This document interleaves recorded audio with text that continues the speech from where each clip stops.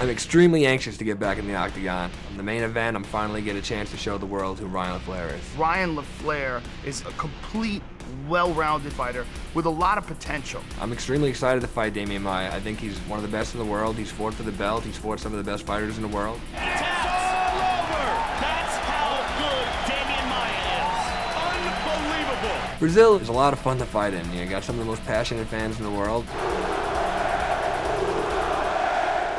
Here is the unbeaten New Yorker, Ryan LaFlare. They're saying "Uva Moer" to me, and I'm thinking they're saying USA. I thought they start to like me. And I'm like, hey, coach, they're cheering for me. Like, no, man, they're saying you're gonna die. Still undefeated, your winner, Ryan LaFlare. I don't think it's that intimidating.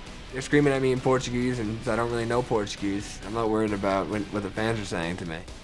I'm looking forward to doing it, and I plan on winning the Brazilian fans over. It's very important for me to go into Demian Maia's backyard and steal a win, just to show everybody that I'm here and I'm not going anywhere.